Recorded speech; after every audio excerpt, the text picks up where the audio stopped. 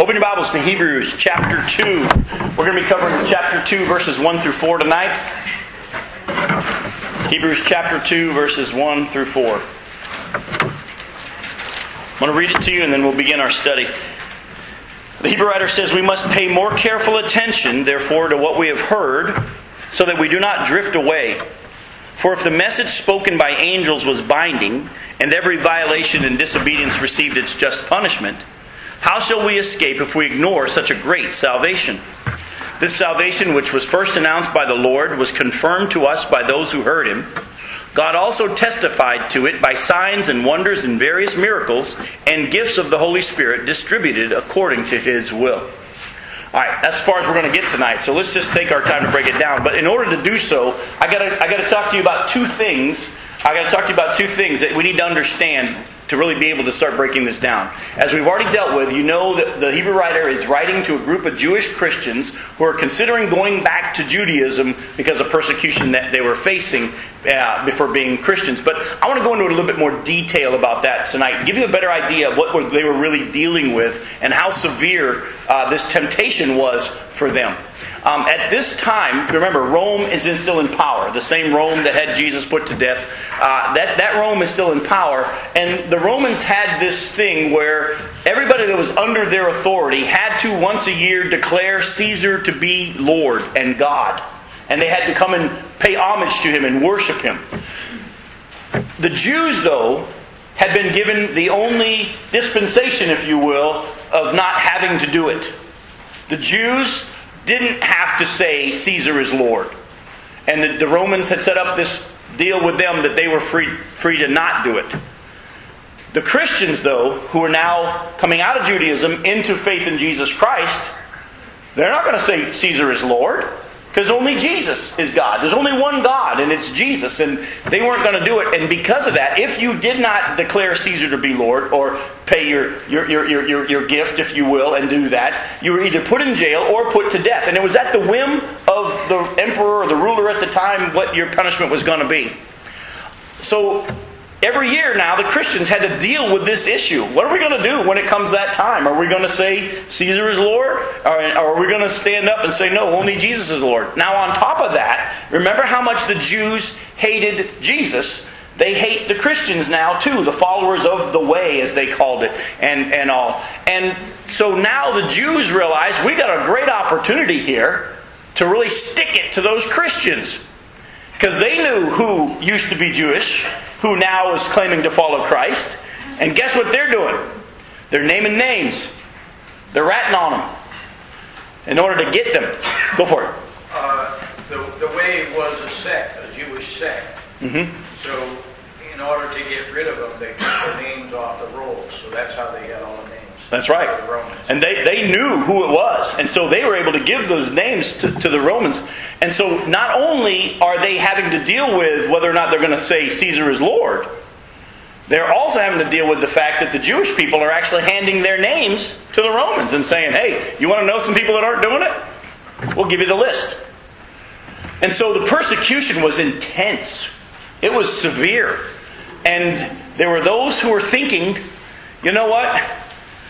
Maybe we just go back to Judaism. The Hebrew writer is dealing with this issue. That's why he's writing. The second thing I want you to understand is this. Well, before we can go any further with that, let's just stay there for a minute. How would you respond? I mean, if Jesus tarries, there's no promise that we won't face some kind of persecution like this. You know, I believe the Bible teaches without question the church will be gone before the tribulation period and all that goes on with the Antichrist and the mark of the beast, and don't have to worry about who the Antichrist is going to be. We're not going to be here. We don't have to worry about whether or not you're going to take the mark. We won't be here. I believe the Bible's very clear on that. But it doesn't mean we won't face persecution for our faith like our brothers and sisters around the world are right now. Are you ready for it? Are you willing to stand up and experience the confiscation of your property? To lose your rights, be put in prison? See, if you really understand what was going on, jump with me to chapter 11 of Hebrews. I'm going to read just a couple of sections in the end of that chapter, what we call the Hall of Fame of Faith. We'll get to it in time. But I want to read to you tonight just two sections, and all of a sudden you're going to see how you're going to start reading Hebrews chapter 11 a whole lot differently. keeping in mind what these Jewish Christians were having to face. Start in verse 32. Look at what the Hebrew writer says.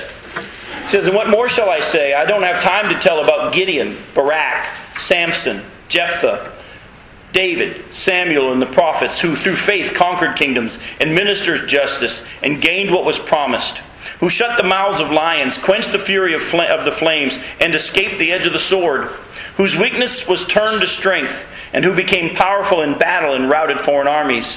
Women received back their dead, raised to life again." And look at what he goes on to say here now. "Others were tortured and refused to be released, so that they might gain a better resurrection. Some faced jeers and flogging, while still others were chained and put in prison. They were stoned. They were sawed in two. They were put to death by the sword. They went about in sheepskins and goatskins, destitute, persecuted, and mistreated. The world was not worthy of them. They wandered in deserts and mountains and in caves and in holes in the ground." How many of you realize that Hebrews chapter 11, the Hall of Fame of Faith as we call it, was actually a loving spanking? It was a chastisement. It was you all are thinking about going back to Judaism? Don't you realize that people of faith for years have been mistreated because of their faith? By the way, most likely this one that's talked about, or at least one we know of, Psalm and 2, was probably Isaiah. Tradition has it that Isaiah was put inside a log and then sent to the sawmill. Go on to chapter 12 of Hebrews. Look at verses 1 through 4. "Therefore, since we're surrounded by such a great cloud of witnesses, all these people that have gone on before us who have stood the ground for their faith, let us throw off everything that hinders and the sin that so easily entangles, and let us run with perseverance the race marked out for us. Let us fix our eyes on Jesus, the author and the perfecter of our faith, who for the joy set before Him endured the cross, scorning its shame, and He sat down at the right hand of the throne of God. Consider Him who endured such opposition from sinful men, so that you will not grow weary and lose heart." And now listen to what the Hebrew writer says next. "In your struggle against sin, you haven't even yet resisted to the point of shedding your blood." In other words, get back in there. Get back in there. I heard a story years ago about this one pastor who went to an older pastor friend of his because this pastor was being mistreated by his church, and he was thinking about quitting the ministry. And the senior pastor said, "They've been treating you bad, huh?" And he goes, the young pastor goes, "Oh yeah, they've been treating me real bad." They go, "Have they spit on you?" He goes, "Well, no, they haven't spit on me." "Have they pulled your beard?" "No, they haven't pulled my beard." "Have they whipped you?" "No, they haven't whipped me." "Have they nailed you to a cross?" "Well, no." The pastor says, "Well, you're not done. Go back." Folks, nowhere in the Scripture does it say that if we follow Jesus, you'll have an easy life. There's a guy out there who's got a book that says your best life now. Don't buy it. There's no promise of that. He promises joy. He promises peace. He promises that He'll be with us in the midst of the trial. But He said, in this world you will have trouble. But take heart, I've overcome the world. And if Jesus doesn't decide to come and rapture us as soon as many of us are praying for Him to do it, you need to be ready. And that's a part of why I believe God wanted us to do this study of the book of Hebrews. We're going to be looking at the difference between law and grace. We're going to see that a lot tonight. We're going to see the foolishness of leaving grace to go back to legalism. But at the same time, if Jesus tarries, it will get worse, not better in this world. The Bible's very, very clear about that. And you need to be willing and ready to stand your ground and have your faith rooted in the fact that there is no one else. Where else would we go, as Peter said? You have the words, Jesus, of eternal life. We believe and know you're the Holy One of God. We're not going anywhere else. We don't understand half the time what's going on or why you're doing things the way you do. Even John the Baptist got to the point where he was questioning whether or not Jesus was really the Messiah. If John the Baptist can get his faith rocked, don't you think you could? But Jesus said in Matthew chapter 11, verse 6, "Blessed is he who does not fall away on account of me. Blessed are those who don't fall away on account of how I run my business."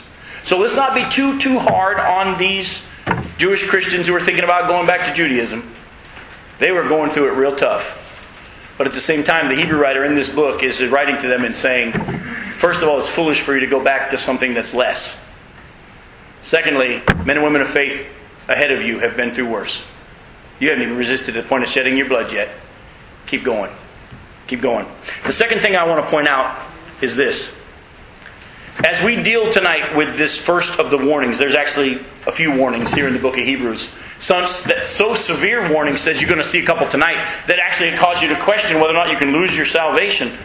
The book of Hebrews has been used many times for people to say, look at what it says, can I lose my salvation? And we're going to hopefully get that so nailed shut for you tonight we don't have to deal with it anymore.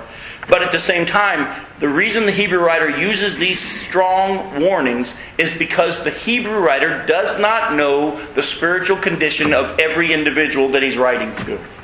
Folks, I believe and hope that I am speaking to a room full of people who have the Spirit of God, who are born again, sealed by the Spirit of God. But to be really honest, I don't know. And so when the Hebrew writer sends these strong warnings, he's writing to a group of people that he doesn't truly know their spiritual condition. And he has to give strong warnings because there may be those who are not truly of the faith who would walk away.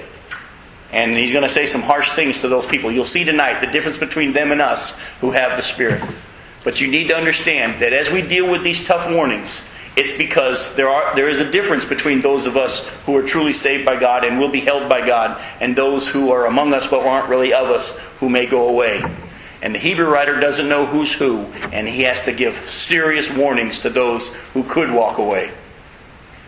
But then he always, you'll notice, says to those of us who can't because of Jesus, holding on to us, he then gives a little bit of encouragement. But I believe better of you. But you have an anointing all the way through. So you're going to see that dichotomy in our study tonight. So let's start looking at verses 1 through 4. Do not take lightly the very first thing that he says here. He says, we must pay more careful attention, therefore, to what we've heard so that we don't drift away. Folks, please take that seriously. We must pay more careful attention to the gospel. We must pay more careful attention to what it is that we've received in Jesus Christ. Thank God for the doctrine of once saved, always saved. It's one of the most provable doctrines in Scripture, but unfortunately, it has caused many of us in Christendom to say, thank God I'm saved. And we take that wonderful gift of salvation and we put it up on a shelf. And now we focus on other things when it comes to what we call our relationship with God. Because we know we're going to heaven. We ain't worrying about that. We're now focusing on other stuff. And the Bible actually teaches that those of us who have our focus, our relationship with Jesus Christ, if you will, daily going back to the cross and be reminded of what it is that He's done and who we are in Him and understanding the fullness of the gospel, these are the ones who experience the joy and the peace and all that. Go with me real quick. I'll show you what I'm talking about. Go to 1 Peter chapter 1.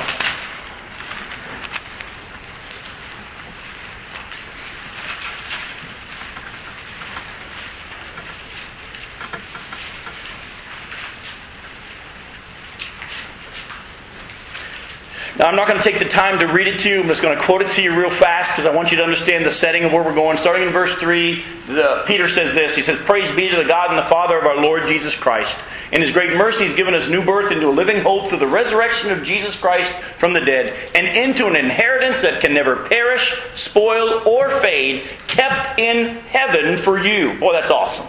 It's not you hanging on to God. God's hanging on to you. Who by faith are shielded by God's power until the coming, the salvation is coming and ready to be revealed in the last time. In this you greatly rejoice. Though for a while you've had to suffer grief in all kinds of trials. These trials have come so that your faith, of greater worth than gold, which perishes even though refined by fire, may be proved genuine and result in praise and glory when Jesus Christ is revealed. But look at the next verse. Look at verse 8.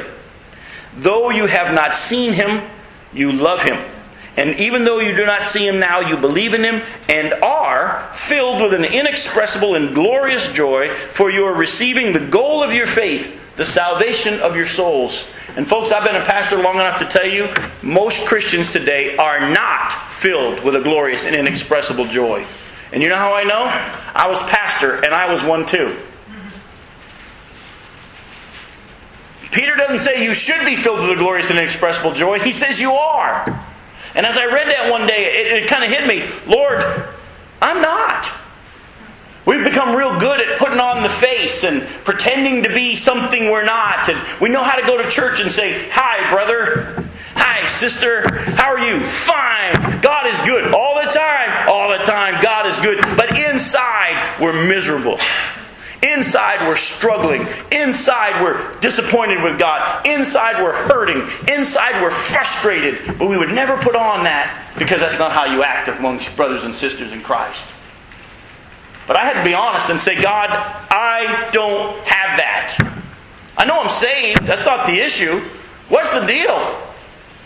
And God opened my eyes that the answer is right here in verse 9. Look at what it says. For you're receiving the goal of your faith, the salvation of your souls. And God opened my eyes and He said, Jim, you know what you did? You took the gift that I gave you, which is an ever-increasing gift, and you put it on the shelf. You know why most husbands and wives have friction in their marriage? I'll give you one of the reasons why. There's a bunch. But one of the reasons is this. Husbands see marriage as the finish line. Wives see marriage as the starting line. Let's be honest.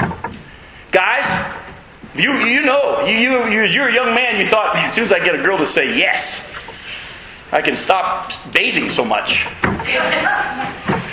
I don't have to shave. As soon as I get someone to once I get a ring on her finger, I'm done, baby. I can't wait. But the girls are sitting there thinking, man, I can't wait until I get a ring on his finger. We can begin our life together.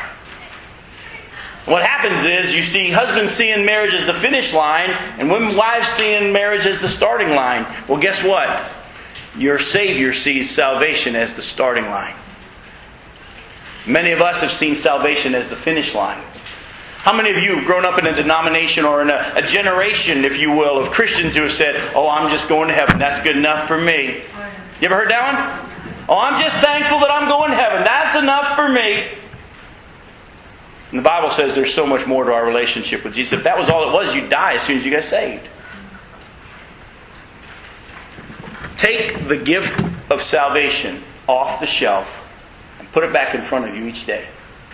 And pay more careful attention, as the Hebrew writer says, to this gift that we've been given. Jesus in John chapter 17 ends His prayer there in the high priestly prayer by saying, Father, I have made you known to them, and I will continue to make you known, in order that the love you have for me may be in them, and I may be in them. Did you hear what Jesus just said? At the close of His prayer there in the garden, He says, I've made you known, and I will continue to make you known. In other words, what we see as the conclusion of Jesus' prayer is the beginning of our journey. Jesus says, I've not only revealed you to them, I'm going to continue to reveal you to them. That's why Paul says to the Christians in Ephesians, I pray that the eyes of your heart would be open, that you would understand. Actually, he says that you being rooted and established in love would understand the height, the width, the depth, the breadth of the love of God. Folks, if you're not experiencing that glorious and inexpressible joy, don't try to fake it. Don't try to manufacture it. Don't say, all I got to do is read my Bible more, or I got to pray more. No, you got to take that gift of salvation off the shelf and put it back in front of you and make the goal of your faith your relationship with Jesus Christ. Too many of us are focused on what we do for Him instead of being with Him. I was listening to this one thing on the web someone sent to me today, and I listened to it, and this guy brought up a wonderful point. He said in the story of the prodigal son, the older son says to the father, all these years I've served you, and you didn't given me a goat. But the father says this, my son, you always are with me. Listen to the difference. The son was focused on what he did for the Lord. The father was focused on, you're with me. That's what I'm focusing on, you being with me. And folks, the church has said, if you're a good Christian, here's what you'll do. If you're going to be a producing Christian, here's what you're going to do. And we have taught the church to focus on what we can do for God. And God has all along looked at us and said, look, I've been focusing on you being with me and me being with you. You remember back in the garden?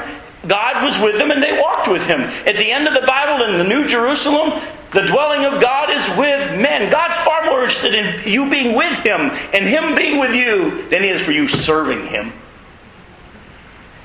Make that relationship that you have been given through Jesus Christ the goal of what you focus on.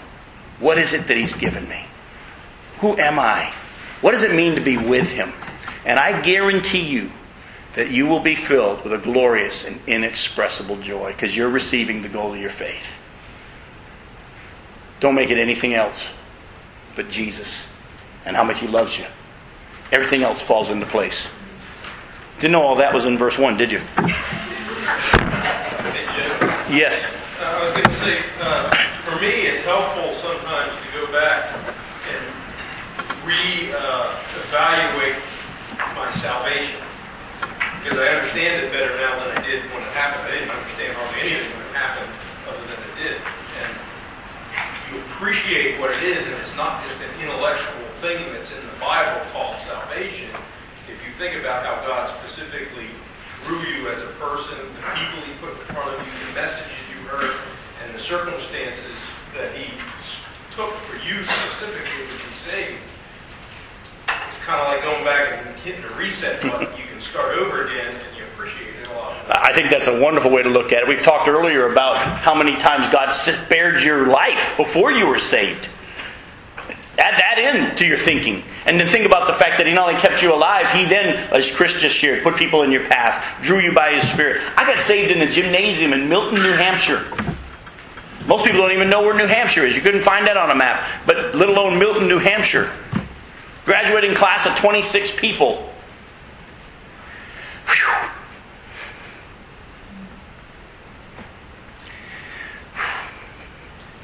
And in 1973...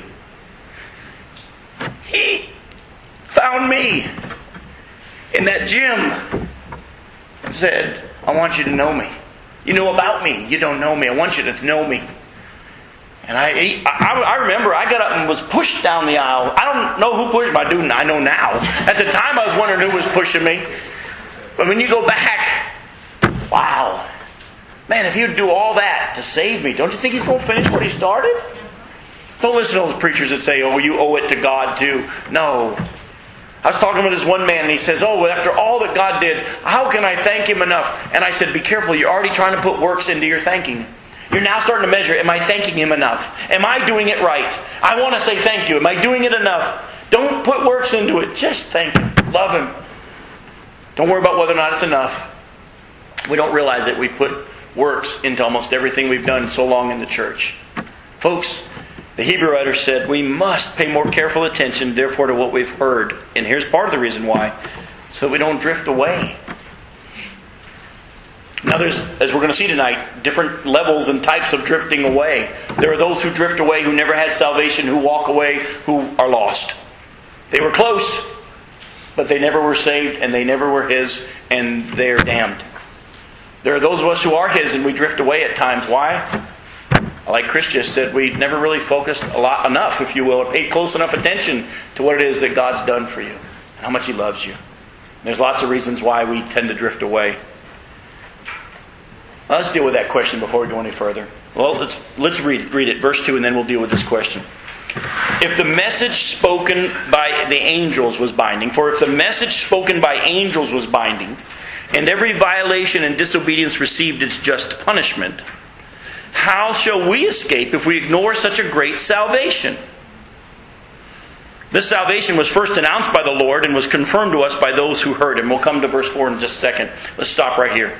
Here's where the Hebrew writer gives his first warning.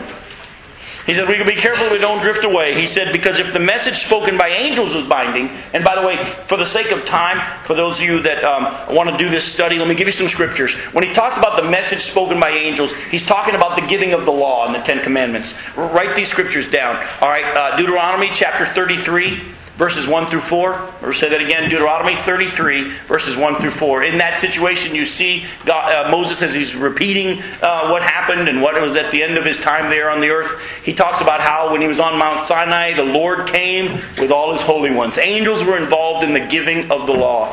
Galatians chapter 3, verse 19 talks about that as well. That's Galatians 3, verse 19. And also Acts chapter 7, verses 37 and 38. and 51 through 53. Let me say that again, Acts 7, 37 and 38, and also 51 through 53. If you want to go and do a little bit more study on that, it's talking about the law. The law being given to Moses on Mount Sinai was accompanied by angels, and angels somehow, we don't fully understand it, somehow the angels were involved in the administering of the law.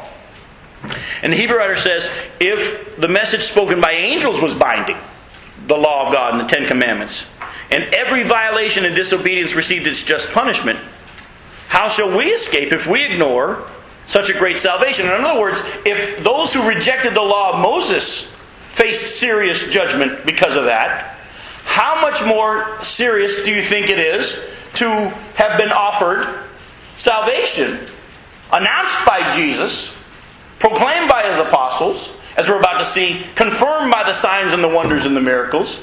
How much more serious do you think it is to say no to that? It's pretty serious. God's not going to take it lightly. Let me show you two other places where that's talked about. Go to Hebrews chapter 10.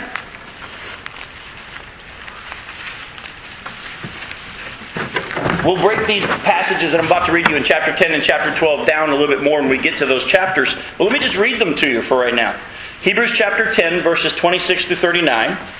The Hebrew writer says, if we deliberately keep on sinning after we've received the knowledge of the truth, no sacrifice for sins is left, but only a fearful expectation of judgment and of raging fire that will consume the enemies of God.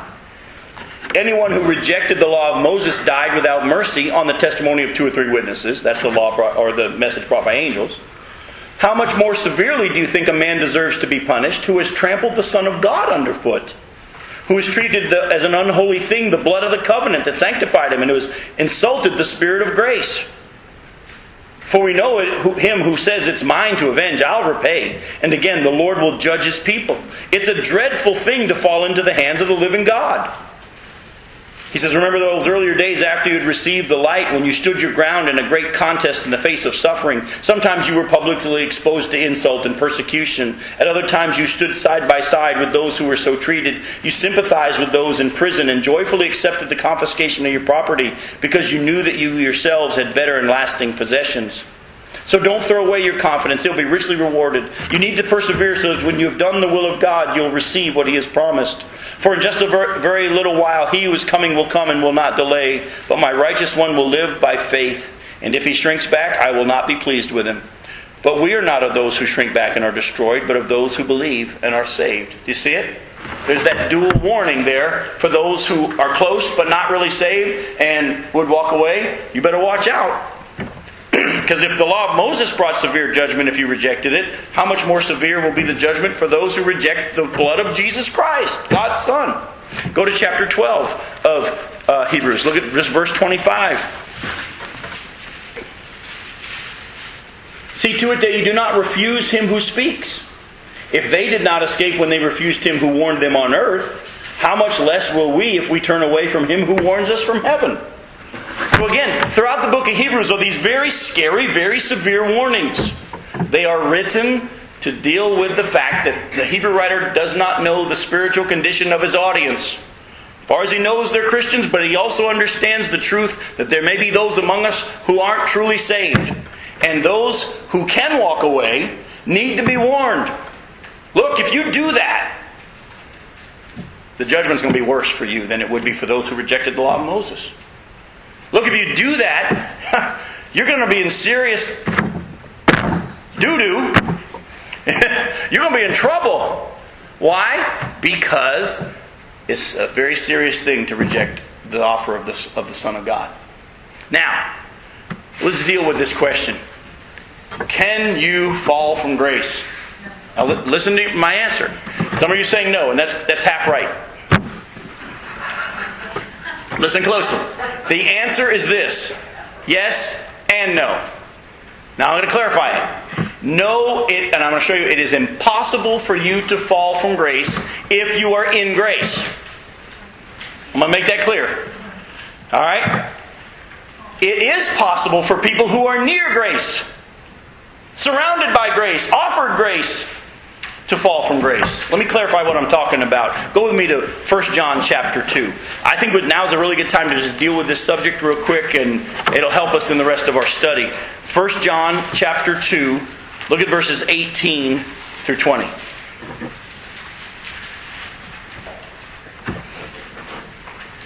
John says this, he says, "Dear children, this is the last hour. And as you have heard that the Antichrist is coming, even now many Antichrists have come. This is how we know it's the last hour. They went out from us, but they didn't really belong to us. For if they had belonged to us, they would have remained with us. But their going showed that none of them belonged to us. But you have an anointing from the Holy One, and all of you know the truth." Here John is writing to the Christians there, and he says, look, you know what? There have been some that were among us who have left. Their going showed that they really weren't among us and weren't one of us. If they had been one of us, they would have stayed. But their going showed that they really weren't. It's the whole Judas principle. The disciples had no idea that Judas wasn't one of them. Jesus said he never was. Child of Satan from the beginning. Think about the fact that when Jesus says, one of you is going to betray me, none of them had a clue. Who is it? Think about when Jesus sent them out 2 by 2 to go cast out demons and to heal people and to preach the message of the kingdom. Somebody got paired up with Judas. And nobody came back and said, Jesus, can I talk to you for a second? The guy you paired me with, he wasn't able to do it. He must have been able to cast out demons too. Didn't Jesus say in Matthew 7, many will say to me on that day, wait a minute, Lord, didn't we cast out demons and in your name preach? And he'll say, depart from me, I never knew you. The issue is not whether or not you profess it. The issue is whether or not you possess it. The issue is whether or not you've truly been sealed by His Spirit. That's the big thing. That's why he says in 2 Corinthians 13:5, examine yourself to see whether or not you're even in the faith. Is Jesus in you? That's the issue. Is Jesus in you? Is it possible for those of us who are in grace, though, who have been sealed by the Spirit of God, to fall from grace? No. It's possible for you to stumble. It's possible for you to drift away in a sense. It's possible for you to not enjoy the value of your relationship with Christ. But only for a time. Because the Bible is very clear that your salvation, if you've been given salvation and He's given you His Spirit and Jesus is in you, who's holding your salvation? Is it you or God? God. And it's kept in heaven for you. It has nothing to do with you. And secondly, remember John 6. Jesus said, I came to do the will of my Father. And this is the will of my Father, that I lose none that He's given me. Did Jesus do the will of His Father? Was there any time that He ever didn't do the will of His Father? Of course not. That means He loses none that have been given to Him by the Father. So don't worry about whether or not you can lose your salvation. If you've been given His Spirit, relax. Take a deep breath. Oh, but there's going to be some scary warnings in this book of Hebrews. You know why? Because the Hebrew writer didn't know the spiritual condition of everyone he was writing to, and there could be those Judases in the group. Is it possible for them to walk away from the faith? Yes. But if they do, it's because they never had it. Is it our job to figure out who they are? No. Remember the story of the parable of the wheat and the tares? Master, didn't you sow good seed in your field? Yes. Well, how come there's weeds out there among them? My enemy's done this. Well, do you want us to go separate them? He said, no. You'll do damage to the wheat while you're in that process. Don't do that. It's not our job to try to figure out who's saved and who's not. Just make sure you get His Spirit. And if you do, relax. He's never leaving. He's never leaving. I'm going to show you a neat scripture. Actually, two. Go to the book of Romans real quick. Actually, this week. Yes, ma'am. Go ahead. I'm thinking Judas must have thought he was saved. I don't know. See, and you bring up I'm glad you brought this up. Jeannie's thing was thinking that Judas might have thought he was saved. I don't believe so. All right? I don't believe that you can think you're saved and then find out later you're not. I think the God doesn't stutter. I think if you're not His, He's going to make that clear to you. You understand what I'm saying? And let me get where I'm coming from. The difference, every one of us in this room has doubted whether or not we're saved. If you haven't, you've not lived. All right? That's why the helmet of salvation is so important in the armor of God. We've all been through that time of, I wonder if I hope I'm saved. All right, we've been there. There's a big difference, though, between doubting whether or not you're saved and knowing you're lost. There's a difference. That's why when Jesus said to Judas, you know what you're going to do, go do it. He got up and he left. I believe Judas did know he wasn't one of them. I think he did. But see, you have to realize that was pre-indwelling of the Spirit. And so we're trying to mix apples and oranges. It's going to be hard to do that. So we have a different advantage that they didn't have. Also, because when we talk about peace, that has to involve understanding. When Christians experience that peace, when there should be no peace. Right. And I think that's where your confidence. But they didn't have the indwelling Spirit like we do. So again, you can't go there. Go ahead. Would it be fair to ask for a comment on 1 Timothy 3:6? 1 Timothy 3:6. Let me take a look at what it is right offhand. I don't know which one that is. 1 Timothy 3:6. Let's take a look at it.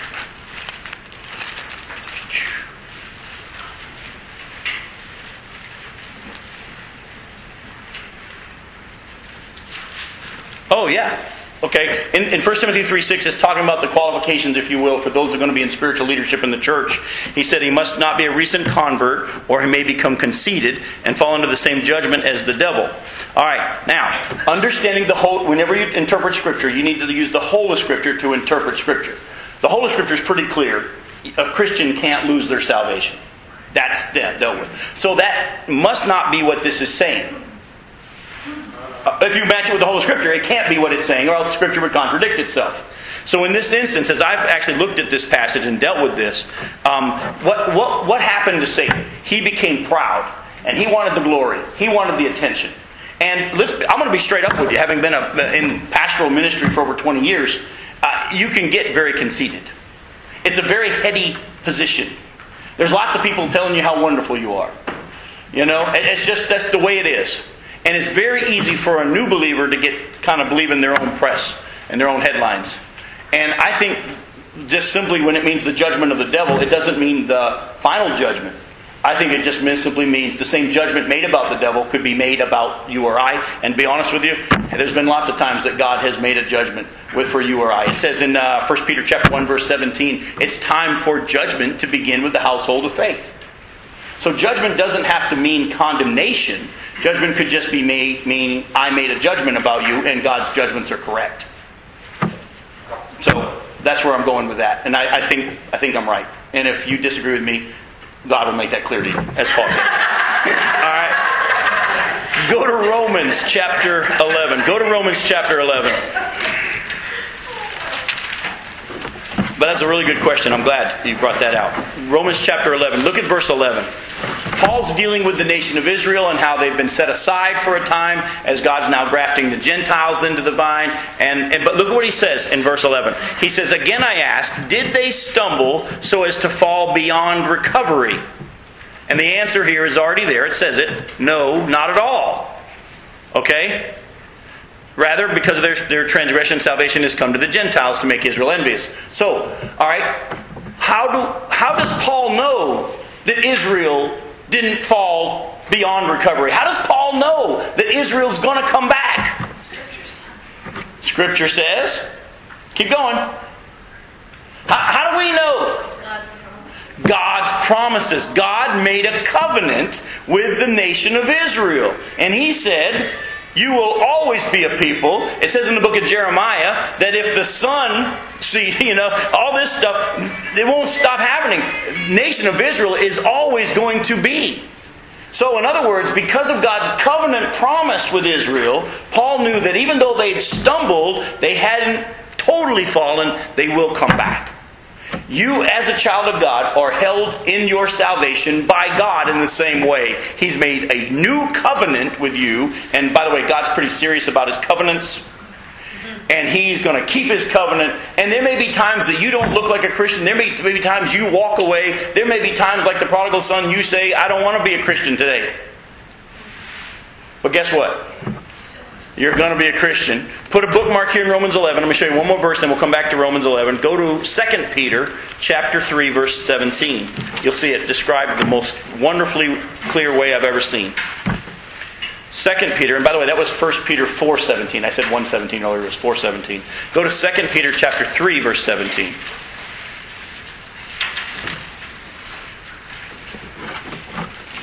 It says, therefore, dear friends, Since you already know this, be on your guard so that you may not be carried away by the error of lawless men and fall from your secure position. Isn't that an interesting statement?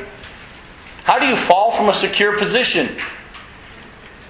Here's how you fall from a secure position. Have you ever seen those skyscrapers and the window cleaners? You know, they get those scaffolds that they use and they go up and down on the ropes, you know. If a guy were to fall off that, how come you know he's not going to hit the ground? Those of you that know OSHA. He's got a strap, right?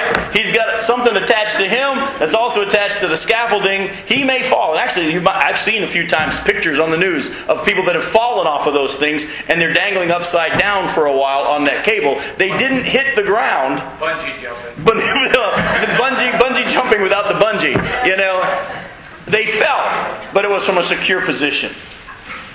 Peter, who said, "You're the Christ," had been given salvation because of his faith. It wasn't many days later, he said, "I don't even know who he is." How come he's not in hell? Because he was in a secure position. He might have fallen, he might have stumbled, but it wasn't beyond recovery because he was being hung on to by God. It is possible for you to fall from a secure position, but you won't hit the ground, if you will. Go ahead. When you asked, you described about how people were going to have to say Caesar is Lord, and that Jews were turning into Christians, and that this is kind of parallel what is going to happen, is happening before the rapture works. So your statement or question is, what if someone said Caesar is Lord? No, my question is this, okay? It's like, if somebody is then being told, you either say Allah is Lord or else... Oh, cut your head off, right? Mm-hmm. No, well, to your kid's head. Okay, go ahead. All right, and so if that person then, like, just got beat, would that be a stumble or that's a stage? Well, here's the thing. The issue is, your question is simply this.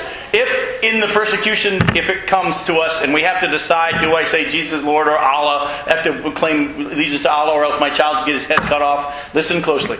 If you're saved, it doesn't matter which way you answer. Amen. But, wouldn't you rather see him and know that you were able to stand your ground for him? You know what I'm saying? It's not going to determine whether or not you get into heaven. Well, the righteous fetus says yes. You're right. But the enemy says, that's my kid. Trust me, I understand.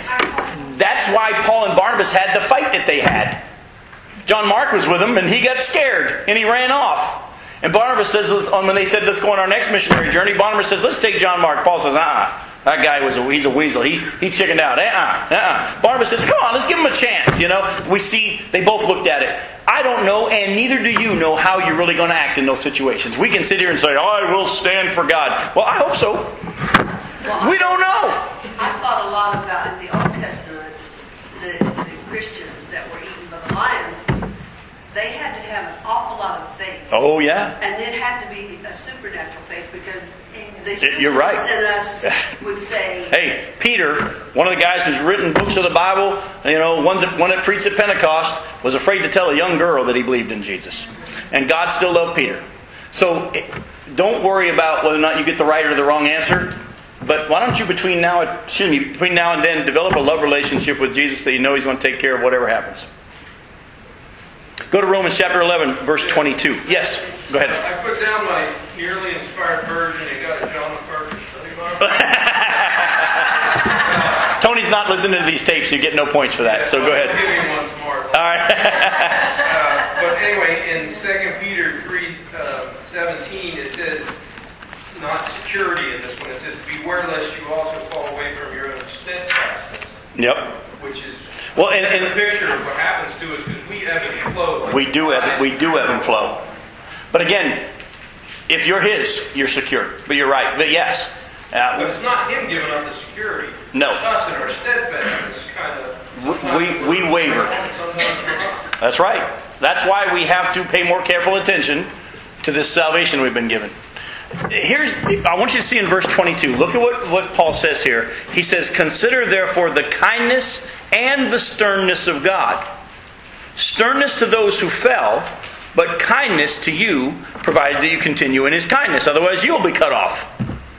It's like, man, every time I start feeling better, you show me another verse that makes me nervous again. Listen to what he's saying. There are those who focus on the love of God so much that they make it sound like everybody's going to heaven. And there are those who think that that's the way it is. That's not teaching the whole truth. Paul says, consider the kindness and the sternness of God. There are those who focus on God's wrath towards sin, and their preaching is, God hates every sinner and they're going to hell. And that's not a picture of who God is. We need to understand both. But look closely at what he says. Sternness toward those who fail. Sternness to those who reject. Jesus, though, was a picture of God. He is God. The sinners didn't feel condemned in His presence. Why? He didn't come to judge. He came to save. If they're still alive, God still loves and cares. And actually, even if they're in hell, He loves and cares. It's just they've chosen to reject His offer of salvation. But God loves everyone. But if you choose to say no to the only way He can reconcile you, you're going to see His sternness. Jesus Himself said in Luke chapter 12, verses 4 and 5, I'll tell you should be afraid of. Don't be afraid of man, who only can do damage to your body. I'll tell you who you should fear. Fear Him who has the power, after the body's been destroyed, to put your body and soul in hell. That's who you should be afraid of. What about the love of God? Yes, He loves. And please understand that He loves you right now. If you're rejecting Him as Savior, He loves you. And He's wanting you to be saved. And He's given you every opportunity. Every breath you have is another opportunity for you to respond in faith to Jesus Christ. But there will come a day if you say no. That's why the Hebrew writer says, don't drift away. How can you escape if you ignore such a great salvation? But why does he then say, sternness to those who fell, but kindness to you, provided that you continue in His kindness? Otherwise you'll be cut off. How come? Why did he say that? Why couldn't he just leave it, but kindness to you?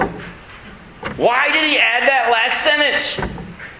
Because he doesn't know the true spiritual condition of everyone in his audience.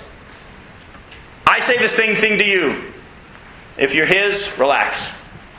If you're not, don't relax. But your continuing, by the way, isn't because you're hanging on. If you continue, it's because He's holding on to you. So why don't you just trust Him and keep going forward? Trust Him and keep going forward. Now, in the time that we have left, let's deal with verse 4. I have so much more I wanted to share with you, but we're out of time. If you want to look at where Jesus announced this, because it says back in Hebrews chapter 2 how this salvation was announced by the Lord, go look at Mark chapter 1, verses 14 and 15. It's very important, because at that point it says, when John the Baptist was put in prison, that was the end of the time of the prophets, if you will. John the Baptist has now been put in prison, and we know what happens to him next. He's put to death. Jesus then begins to preach, and He says, the time has come. Believe the good news. That's the gospel. Repent. The kingdom of heaven is at hand. Believe the good news, the gospel. Jesus Himself started proclaiming the gospel. And it was also announced by those who heard Him. That's Mark chapter 1, verses 14 and 15. Now, the Hebrew writer then says in verse 4, but not only was it announced by the Lord, this wonderful salvation, and confirmed to us by those who heard Him, God also testified to it by signs, wonders, and various miracles and gifts of the Holy Spirit distributed according to His will. Now, we don't have but 5 minutes left. And so let me just at least say this, and if I feel like God wants me to deal any more with it when we get back next time, I will. We'll just see. The Bible talks about signs and wonders and miracles, and I believe the Bible says that they still exist. There are those who try to teach the cessation of the gifts. And they try to use 1 Corinthians 13 where Paul says, prophecies will be stilled and tongues will cease and all these types of stuff. Listen to what I'm saying. In the context of 1 Corinthians 13, it's very clear that it's talking about that will stop when we get to heaven. You won't need any more preaching in heaven. And I'm not going to be a painter. I don't care what you say, dude. Just because of you, I called a friend of mine in New Orleans today, and he said, it's the painter. He's been listening to the studies online, and your comment in the last Bible study is now stuck. But listen closely to what I'm about to say. I believe the Bible teaches without question these gifts still exist and God still heals. He performs signs and wonders and miracles. But the signs and the wonders and the miracles were used of God and are used of God to gain a hearing to confirm the message of the gospel. Those who then make the signs and the wonders and the healings their ministry go beyond the realms of Scripture. We see nowhere where someone went into a healing ministry. Peter would heal, but only when it was to get a hearing for the message. Paul himself said, I left Trophimus sick at Miletus. Why did he do that? Why didn't he had the gift of healing? He touched people. No. The healings and the miracles were used to gain a hearing when God was wanting to use the miracle to confirm the message that was being preached or was about to be preached. They're tied together in that way. And if you look at the Scriptures, you'll see it very clearly. That's how it works. That's why in parts of the world where the gospel is not as prevalent, we're hearing and seeing these types of miracles happening. Even raisings of the dead. We live in America. And we have not only got the gospel, we have been inundated with the gospel to the point that most people don't even listen to it anymore. You're not going to see that many things around here. I'm not saying it won't happen. God still does. But He chooses when. Listen closely to what it says. God also testified to it by signs, wonders, and various miracles and gifts of the Holy Spirit. Listen closely to the next. Distributed according to His will. Who chooses, according to this passage, when the signs and the wonders and the miracles and all that will happen? God. Not you or me or anybody with that so-called gift. I believe there are gifts of healing. I believe there are those who have. I believe the Bible. And when the Bible says that these are spiritual gifts used for the building up of the body, that means they are. But they're not for you to determine when you do it. They're distributed according to His will. That's why I know people, I have very close friends, Becky and I both do. They're in our church in Chicago, and God uses them to do miraculous healings. I'm not kidding. So much so that if you think I'm even friends with them, you're going to call me a charismatic just for being friends with them. But they also understand that God doesn't heal everybody. They also know that God doesn't heal everybody. And actually these same people, they're missionaries now in Africa, and they've told many times about the healings, and we've actually seen... I got an email from them today about how they were on their way to this one thing to do a radio program. They ran across an accident and they brought these people to the hospital. Well, if God's used you to heal people in the past, why didn't you heal them? Because they knew that that wasn't God's intention in that instance. And they drove them to the hospital. Alright, there's a lot more we could go into that. I think for the sake of time we'll stop. If you have any questions we can. But for the most part I think this is a good place for us to stop. Folks, what we're going to be doing as we continue in the study of Hebrews is paying more careful attention to this wonderful salvation we've been given. And hopefully it'll keep you from drifting away, even if you're saved. And staying excited about this Jesus. And hopefully it'll be used of God to be a warning if there's anybody in this room who doesn't know Him yet. Because if you don't know Him, consider the sternness and the kindness of God. Let me pray for us. Father, again, thank you for this chance to open your word. Thank you for the people and their desire to come. Thank you for a group of folks that are hungry for your word. Lord, thank you for a group of people that don't just believe it because Jim says it. Thank you for folks that are writing these scriptures down, wrestling with some of these things, asking questions and trying to process. Father, I thank you for the fact that I don't have to have all the answers, but that your word is alive and able to communicate and get us where we need to be. But Lord, at the same time, you've called and gifted me to be the communicator at times of this truth. And I thank you, understanding that anything that happens of any eternal value, you've done it. And I give you the praise for it. But Lord, I also know that for myself, I have focused more on what I did for you than just being with you over the years. And now you're teaching me to focus more on just being with you. Thank you. Thank you for your patience. Thank you for your love. Thank you for your mercy. Thank you for the fact that in my times that I felt the same way the older son did. And have kind of frustratedly said to you, but Lord, I've served you my whole life. How come I don't have joy?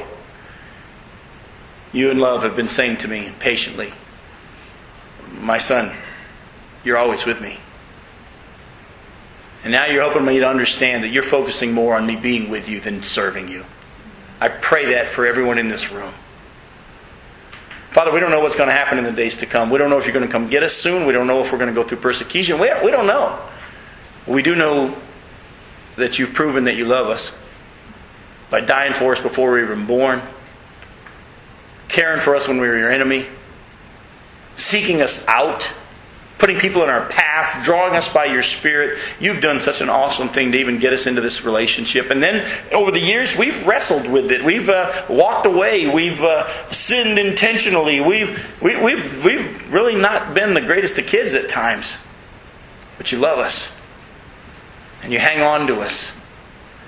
And you're patient. And you're loving. And when you discipline us, it's for our best. Father, the longer we walk with you, the more we get to understand how awesome you are. And one day we're going to see you face to face. One day we're even going to be able to understand more of who you are, how great you are. And we can't wait. Oh, we can't wait. But until then, we ask you to do, Jesus, what you prayed. You said you would continue to make the Father known to us, that the love He had for you would be in us. We want that. And we believe you will. Thank you for the fact that you're going to help us see more of who we are and who you are, who the Father is, and how that all ties together, and how wonderful it is to be your children. In Jesus' name we do pray these things. Amen.